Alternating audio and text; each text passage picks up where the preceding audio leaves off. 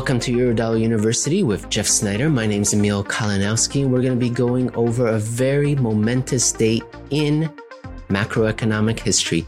August 3rd, when Jim Cramer was right. Yes, CNBC's most famous carnival barker went on the air August 3rd, 2007, and he said that this is all about Bernanke. I'm paraphrasing here, but I'm pretty close on these quotes. This is all about Bernanke, that they have no idea what's going on, that he has talked to the heads of these firms, almost all of the heads of the firms in the last 72 hours, and that they have no idea what's going on out there, that the Fed has to open the discount window because panic, crisis was in the air. The global financial crisis, as we would later come to call it, was on its way.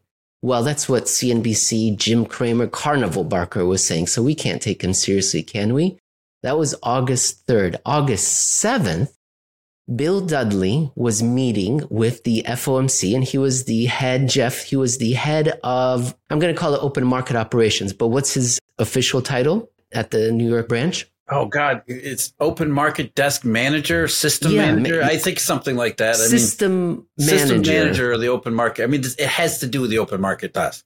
He was the Fed representative with the market, right, Jeff? He is facing the market as representing the Fed in New York City, making deals, telling his workers, this is what our goal is.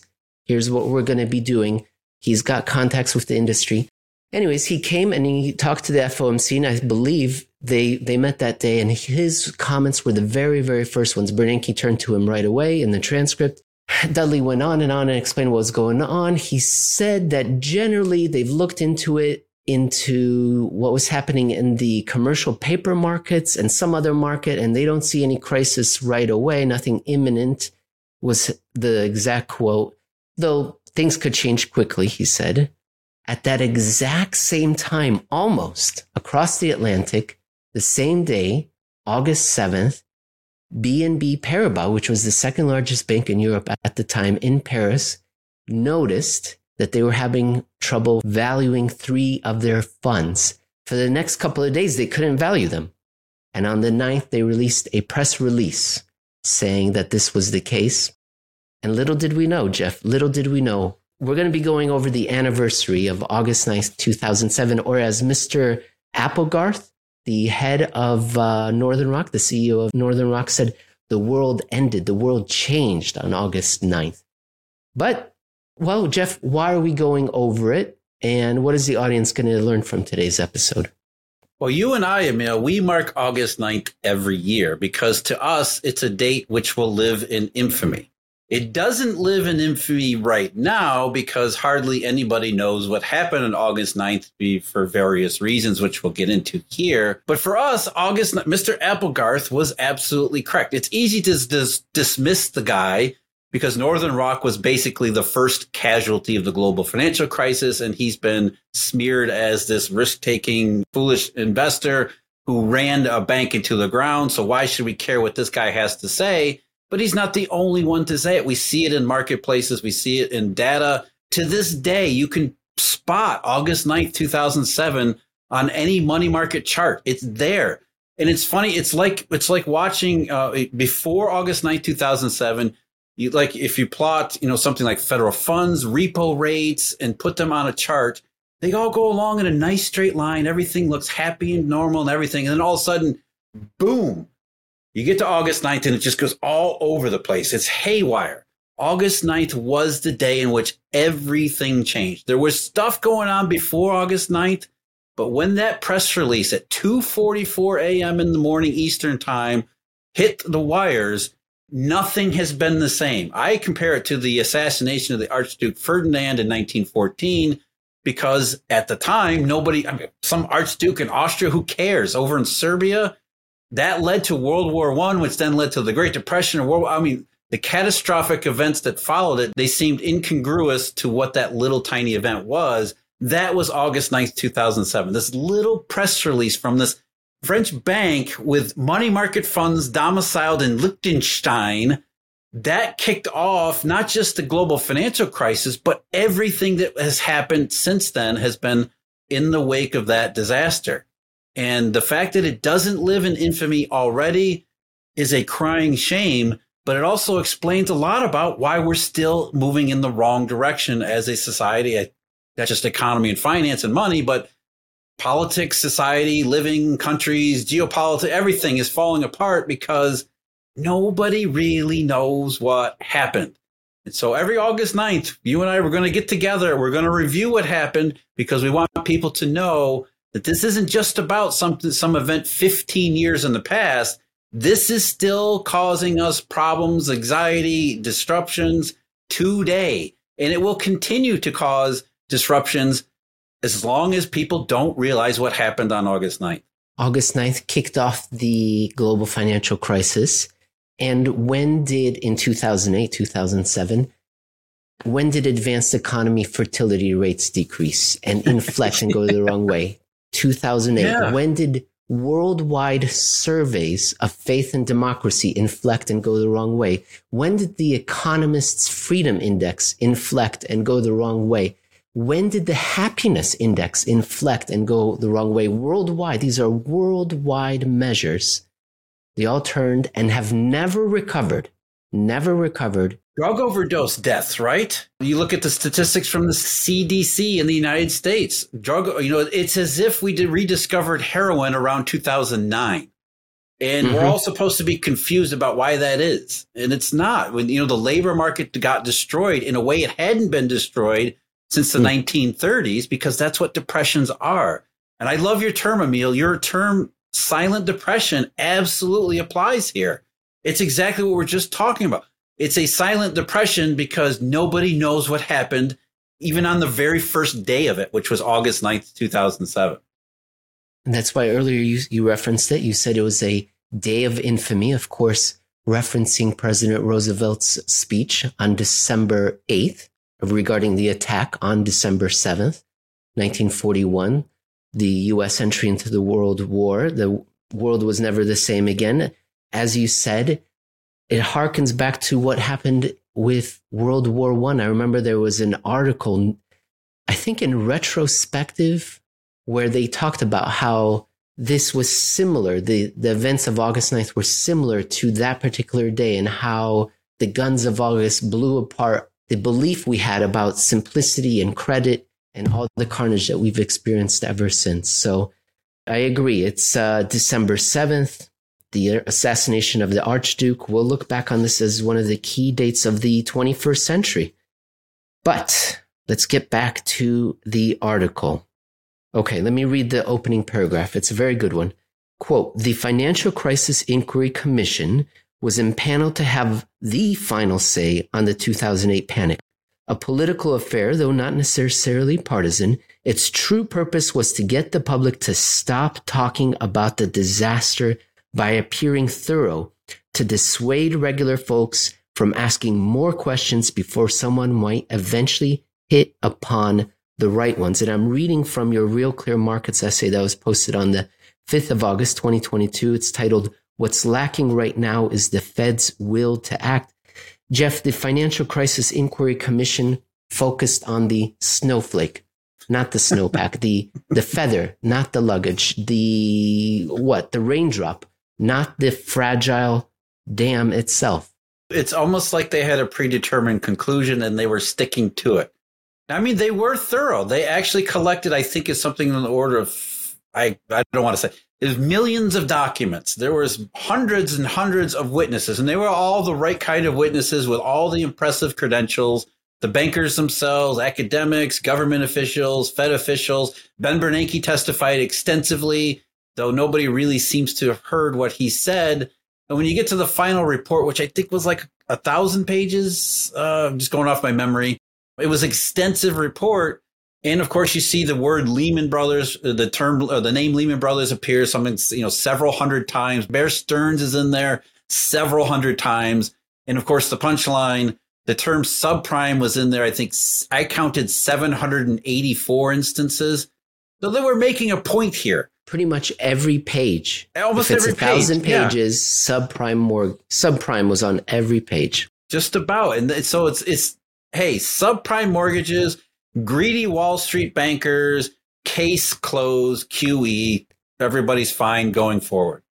Who came to our rescue to suggest no? None other than Ben Bernanke. Quote, prospective subprime losses were clearly not large enough on their own to account for the magnitude of the crisis.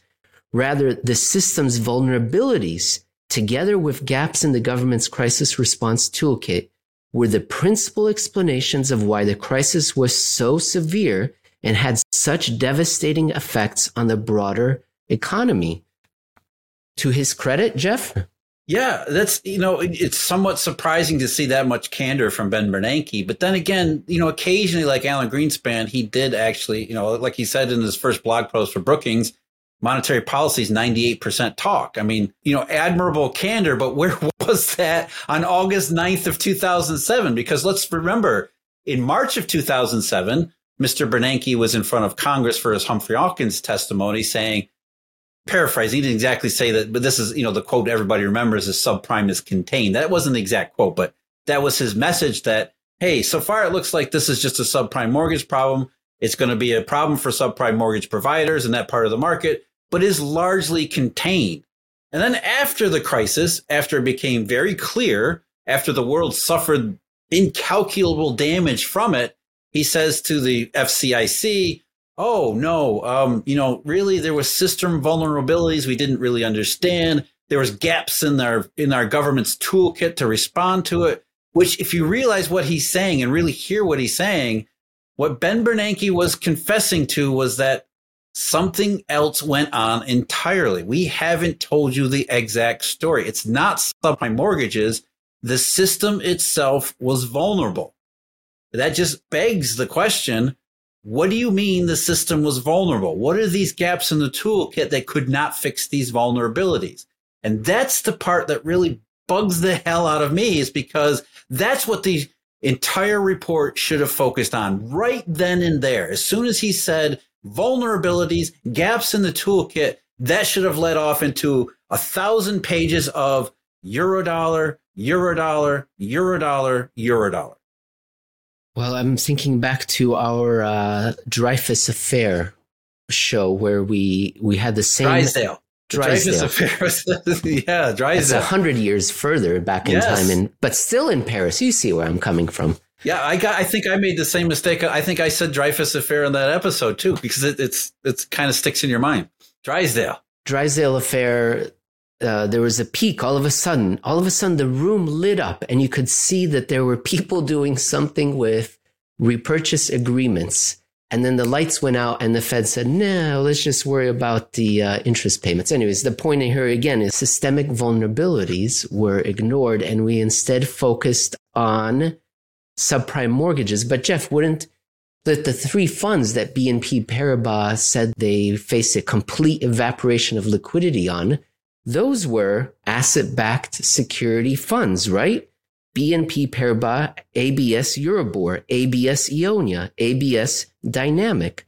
So asset-backed securities, mortgage-backed securities, shouldn't we focus on those raindrops, snowflakes, and feathers? Yeah, and I think that's why there's so much focus on subprime mortgages even today, because like with everything else, there's a little bit of a grain of truth there. We're not saying that subprime mortgages weren't important. What we're saying is they were not the whole story. They were essentially part of the introduction to a multi-chapter book. It's a 1,000-page novel, and that's maybe the first inciting incident in it. It's not the entire story. What BNP Paribas said through these three funds, and first of all, what were these funds? These were money market funds.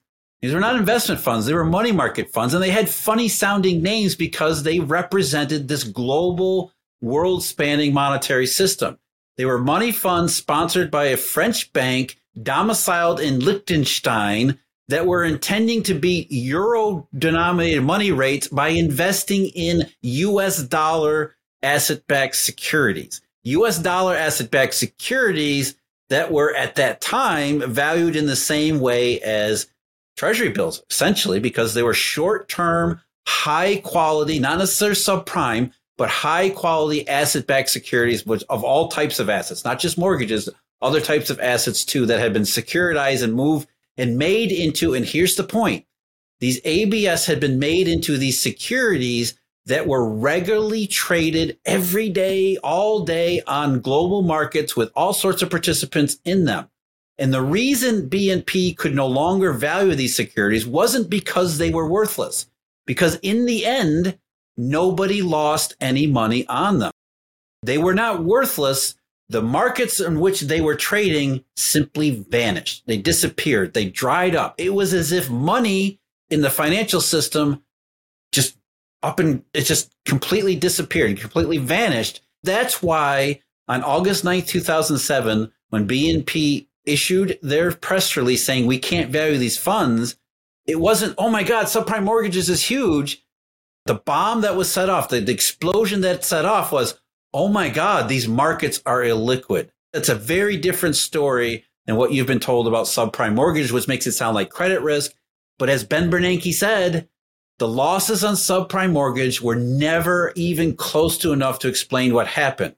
And if you understand August 9th and then everything after in the context of market liquidity and how severely drained it had become, then you understand everything else that follows. So August 9th funnels our attention into the right direction, which is about global money, not subprime mortgages.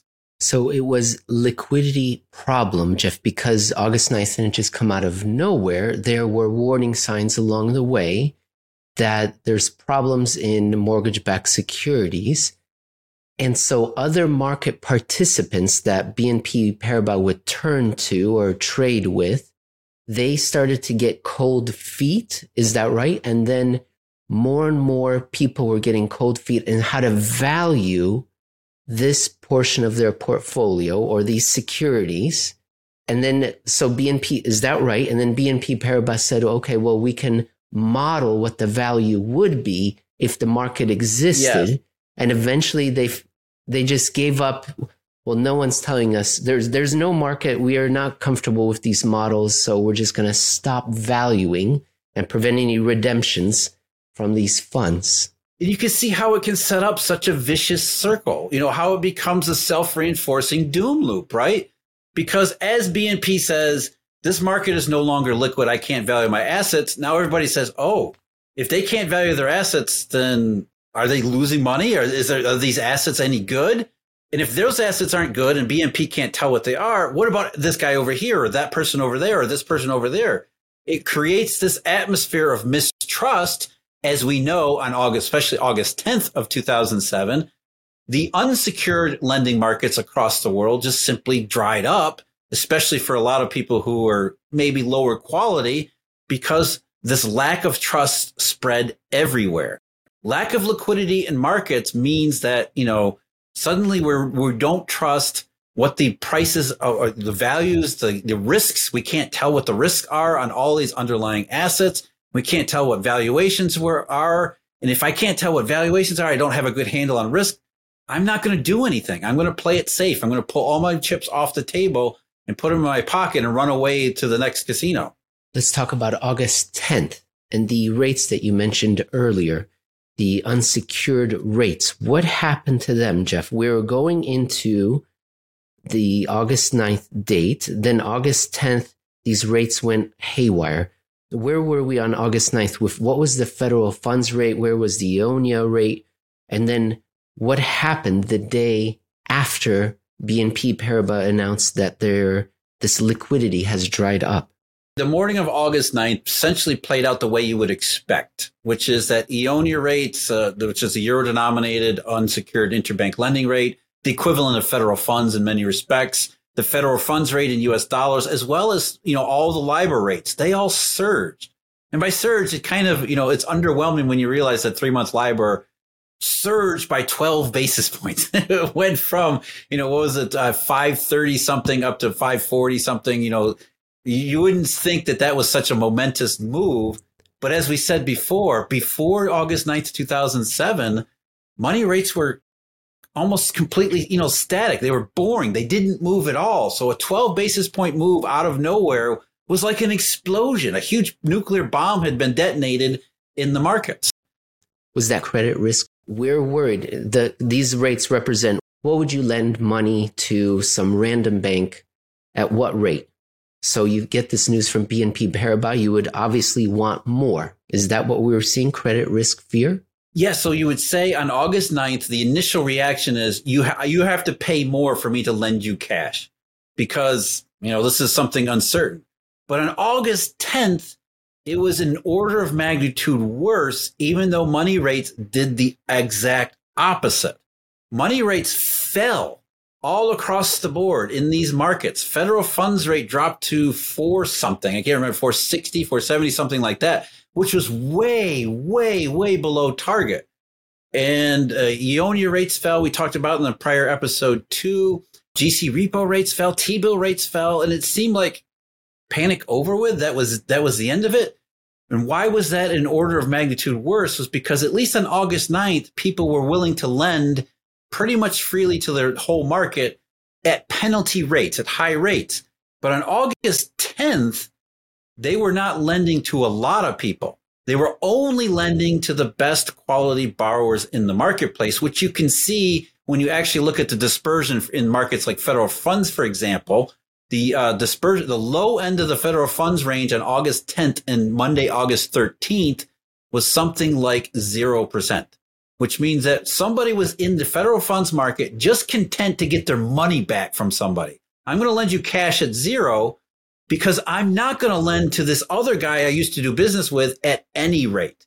And that was really the damage that was being done on August 10th, was the fact that the market itself began to completely bifurcate. It completely broke apart. We started to see these fragmentations where rates themselves become misleading because low rates are actually a sign of the worst kind of tight money conditions there are, where cash lenders in the market are only lending to a very small slice of that market, leaving everybody else completely out of it entirely. And if you no longer can borrow in, say, federal funds, or you can no longer borrow in Eurodollars, what are you going to do? You're going to do all sorts of things that create only greater problems down the road, make markets more illiquid, fire sales, becomes a vicious cycle. Right. So the Fed funds target was 5.25 heading into this crisis. And then on August 10th, 4.68, plunging. Because as you said, a good number of them were at 0. Unbelievable. But it would seem, hey, everything's better. Look how, no, it wouldn't. It doesn't seem that way. It surely must have set off an emergency bell. And Europe reacted first, and their European Central Bank, and then the Fed, not for a month or two afterwards. Jeff, did they react in any sort of sense? But no, they did. The Fed responded right away on August 10th. They did a $19 billion repo. There was a repo tender. They also lowered what's now called primary credit, what used to be called the discount rate. I think by 50, maybe it was 25 basis point. That was actually done in August of 2007 before all the stuff in September, which of course had no effect. What happened in September? Yeah, what was in September? I'm confused there. September was the first rate cut to the federal funds target. So that was their main policy change in September, because these initial moves didn't do anything whatsoever to change the situation. Now, a big question, of course, was whose problem was this? You mentioned earlier, this was a French bank domiciled in Liechtenstein using U.S. dollars. A lot of the were based on sourcing funds from U.S. dollar investments, and then a lot of the trading was taking place in London. And so authorities didn't know whose problem it was. Yeah, so you have emergency conferences in Frankfurt, the ECB. You have emergency conferences in London, the Bank of England, not the City of London, but actually it is on the City of London. It's right on the border. Bank of England. Then you have emergency conferences, of course, in D.C., New York, the Federal Reserve. And everybody's trying to figure out, well, what is the problem and whose problem is it? Because the problem is, it seems to be concentrated in Europe. There's a bunch of European banks. They're trading in these markets in London, except for the fact that they're trading in U.S. dollars. They're borrowing and lending in U.S. dollars, but it's in London. So is that the Bank of England's problem because they're banks in England? Or is it the Fed's problem because they're trading dollars? And nobody could decide whose issue was it. I mean, what is it the Fed's responsibility because the Fed doesn't have any mandate outside the United States border? Is it the Bank of England's responsibility when it's trading in the currency that's not the Bank of England's currency? It was a complete and utter mess. And Emil, you know this really well. It's exactly what people had been warning about in the 1960s and 1970s as the Eurodollar started to take over the roles of the reserve currency. I remember Charlie Coombs, who was the system open market manager back then, said, if something happens in this Eurodollar market, nobody's going to know who is responsible for it. Guido Carli, the Bank of Italy head, for a long time head of the Bank of Italy, said the same thing. There's all these dollars outside the United States, and if something goes wrong, the Fed's going to go, hey, it's not our problem. And the Bank of England's going to go, well, it's not our problem. And the whole thing is just going to turn into a huge mess, because not only do you have market chaos and disorder and illiquidity, you have nobody even understanding whose job it is to take care of all of this. The Fed says we'll take care of what's going on in the United States as far as banks, but that's not a central bank. That's a domestic bank regulator. And that's a vastly different thing than what the public has been told. And it gets back to what Ben Bernanke told the FCIC. What he didn't say, but what he read between the lines, is that we have this system vulnerabilities was these U.S. dollar markets, this U.S. dollar system that lies outside the United States. These gaps in the government's toolkit was the fact the Federal Reserve is nothing more than a domestic bank regulator, and those two things don't meet. And so you get into a crisis situation, there's simply no way for a domestic bank regulator to stop a global monetary panic, even if that global monetary panic takes the denomination of the U.S. dollar, because the Fed is not a central bank. That's what he was really saying, not that he would ever say it in those terms. And that's the punchline, Jeff, then. That's the punchline. Is that why we can't let this out into the open? Is it a conspiracy, or is it just bureaucratic protection of turf? And we have a Federal Reserve, and they have their bureaucracy. And if we admitted that they don't do money, they can't identify, define, measure, map its creation or distribution, and it's mostly pop psychology and expectations management, then it would look bad, right? That's why we can't. That's part of it. And I think discuss what would happen in August 9th. Yeah, and it's corruption. It's the idea that they can't come clean now, because then they would have to admit that for the last 70 years the Fed isn't a central bank. And how does anybody actually do that? I mean, that's an impossible task to begin with. But it also undermines their authority, which the monetary policy today that doesn't have any money in it it's entirely dependent upon projecting authority, which, again, we get into the Wizard of Oz imagery, the floating head behind the fiery, explosions and everything else, when it's really just this decrepit old man behind the curtain. They cannot admit to the truth, because then they have zero chance of maintaining this expectations policy, which depends upon everybody buying into don't fight the Fed. When here's Ben Bernanke in front of the SAIC saying, we're not actually a central bank. These gaps in the government's toolkit, they're gaps for a reason. And the reason is we're not a central bank. And the monetary system is not just the United States. It's the entire world. And there's banks, there's participants, there's markets that they don't align with what the Federal Reserve actually does. And as that thing went wrong on August 9th, 2007, the reason it's a date that will live in infamy is because there's no way to go back from it, unless we start by realizing what really happened. And what really happened was exposing these truths. Jeff, excellent. Is there anything, sometimes people in the comments say, well, what am I supposed to do about it? I'm thinking that perhaps you can let people know that not only do you write for Real Clear Markets, essays there, and you do a business column for the Epoch Times, EPOCH Times, but you also work with Steve Van Meter. So maybe there's some guidance there. What are people supposed to do with this story? How can they protect themselves? Let them know.